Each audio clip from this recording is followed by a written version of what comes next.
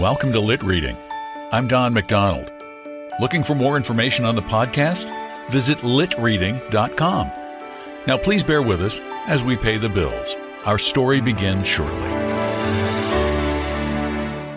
Another day is here, and you're ready for it. What to wear? Check. Breakfast, lunch, and dinner? Check. Planning for what's next and how to save for it? That's where Bank of America can help.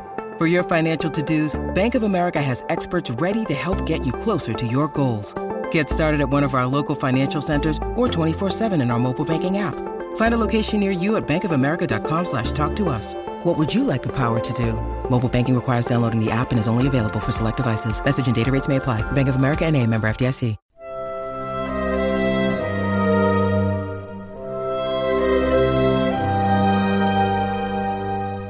Welcome to Lit Reading. I'm Don McDonald. Human interactions take place almost every day, and sometimes they provide us with unique lessons. What would you do if an apparently down-on-his-luck stranger asked you for help? Find out in this week's classic story, Dusk by Saki.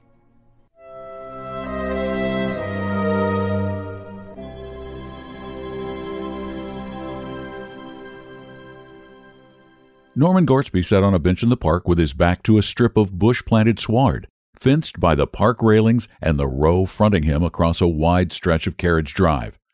Hyde Park Corner, with its rattle and hoot of traffic, lay immediately to his right. It was some 30 minutes past 6 on an early March evening, and dusk had fallen heavily over the scene, dusk mitigated by some faint moonlight and many street lamps. There was a wide emptiness over road and sidewalk, and yet there were many unconsidered figures moving silently through the half-light or dotted unobtrusively on bench and chair, scarcely to be distinguished from the shadowed gloom in which they sat. The scene pleased Gortsby and harmonized with his present mood.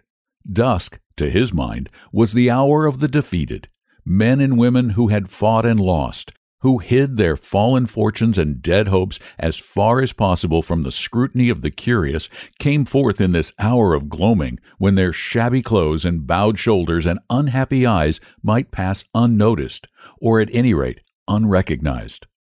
A king that is conquered must see strange looks, so bitter a thing is the heart of man.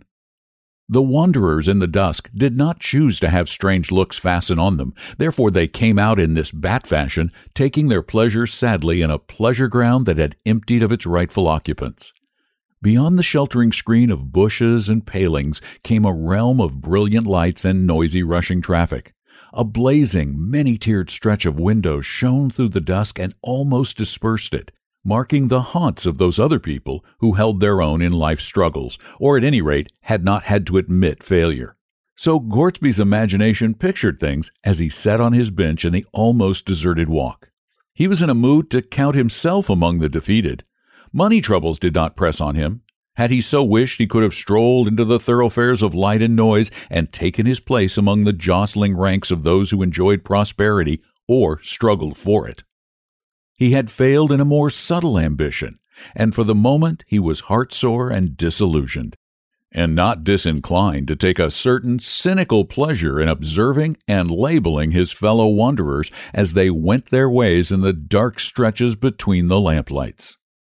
On the bench by his side sat an elderly gentleman with a drooping air of defiance that was probably the remaining vestige of self-respect in an individual who had ceased to defy successfully anybody or anything. His clothes could scarcely be called shabby, at least they passed muster in the half-light, but one's imagination could not have pictured the wearer embarking on the purchase of a half-crown box of chocolates or laying out 9 pence on a carnation buttonhole. He belonged unmistakably to that forlorn orchestra to whose piping no one dances. He was one of the world's lamenters who induce no responsive weeping. As he rose to go, Gortsby imagined him returning to a home circle where he was snubbed and of no account, or to some bleak lodging where his ability to pay a weekly bill was the beginning and the end of the interest he inspired. His retreating figure vanished slowly into the shadows, and his place on the bench was taken almost immediately by a young man, fairly well dressed, but scarcely more cheerful of mien than his predecessor. As if to emphasize the fact that the world went badly with him, the newcomer unburdened himself of an angry and very audible expletive as he flung himself into the seat. "You don't seem to be in a very good temper," said Gortsby, judging that he was expected to take due notice of the demonstration. The young man turned to him with a look of disarming frankness which put him instantly on his guard. "You wouldn't be in a good temper if you were in the fix I'm in," he said. "I've done the silliest thing I've ever done in my life." "Yes," said Gortsby dispassionately. "Came up this afternoon meaning to stay at the Patagonian Hotel in Berkshire Square," continued the young man. "When I got there, I found that it had been pulled down some weeks ago and a cinema theater run up on the site. The taxi driver recommended me another hotel some way off, and I went there. I just sent a letter to my people giving them the address, and then I went home to buy some soap. I'd forgotten to pack any, and I hate using hotel soap. Then I strolled about a bit and had a drink at a bar and looked up at the shops, and when I came to turn my steps back to the hotel, I suddenly realized that I didn't remember its name or even what street it was on. There's a nice predicament for a fellow who hasn't any friends or connections in London. Of course, I can wire to my people for the address, but they won't have gotten my letter till tomorrow. Meantime, I'm without any money, came out with about £1 on me, which I went in buying the soap and getting the drink, and here I am wandering about with 2pence in my pocket and nowhere to go for the night." There was an eloquent pause after the story had been told. "I suppose you think I've spun you rather an impossible yarn," said the young man presently, with a suggestion of resentment in his voice. "Not at all impossible," said Gortsby judiciously. "I remember doing exactly the same thing once in a foreign capital, and on that occasion there were 2 of us, which made it more remarkable. Luckily, we remembered that the hotel was on a sort of canal, and when we struck the canal, we were able to find our way back to the hotel." The youth brightened at the reminiscence. "In a foreign city I wouldn't mind so much," he said. "One could go to one's counsel and get the requisite help from him. Here in one's own land, one is far more derelict if one gets into a fix. Unless I can find some decent chap to swallow my story and lend me some money, I seem likely to spend the night on the Embankment. I'm glad, anyhow, that you don't think the story outrageously improbable." He threw a good deal of warmth into the last remark, as though perhaps to indicate his hope that Gortsby did not fall far short of the requisite decency. "Of course," said Gortsby slowly, "the weak point of your story is that you can't produce the soap." The young man sat forward hurriedly, felt rapidly in the pockets of his overcoat, and then jumped to his feet. "I must have lost it," he muttered angrily. "To lose a hotel and a cake of soap on one afternoon suggests willful carelessness," said Gortsby. But the young man scarcely waited to hear the end of the remark. He flitted away down the path, his head held high with an air of somewhat jaded jauntiness. "It was a pity," mused Gortsby.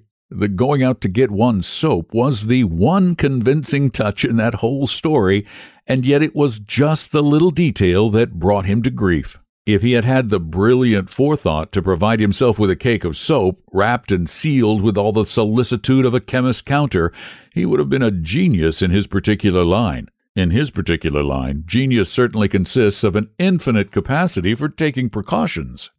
With that reflection, Gortsby rose to go. As he did so, an exclamation of concern escaped him. Lying on the ground by the side of the bench was a small oval packet, wrapped and sealed with the solicitude of a chemist's counter. It could be nothing else but a cake of soap, and it had evidently fallen out of the youth's overcoat pocket when he flung himself down on the seat. In another moment, Gortsby was scudding along the dusk-shrouded path in anxious quest for a youthful figure in a light overcoat.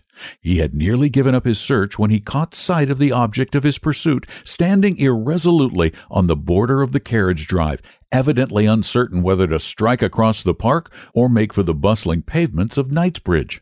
He turned round sharply with an air of defensive hostility when he found Gortsby hailing him. "The important witness to the genuineness of your story has turned up," said Gortsby, holding out the cake of soap. "It must have slid out of your overcoat pocket when you sat down on the seat. I saw it on the ground after you left. You must excuse my disbelief, but appearances were really rather against you, and now as I appeal to the testimony of the soap, I think I ought to abide by its verdict. If the loan of a sovereign is any good to you, the young man hastily removed all doubt on the subject by pocketing the coin. Here is my card with my address, continued Gortsby. Any day this week will do for returning the money. And here is the soap. Don't lose it again. It's been a good friend to you. Lucky thing you're finding it, said the youth. And then, with a catch in his voice, he blurted out a word or two of thanks and fled headlong in the direction of Knightsbridge. Poor boy, he nearly as possible broke down, said Gortsby to himself. I don't wonder either. The relief from his quandary must have been acute. It's a lesson to me not to be too clever in judging by circumstances. As Gortsby retraced his steps past the seat where the little drama had taken place, he saw an elderly gentleman poking and peering beneath it and on all sides of it, and recognized his earlier fellow occupant. Have you lost anything, sir? He asked. Yes, sir. A cake of soup.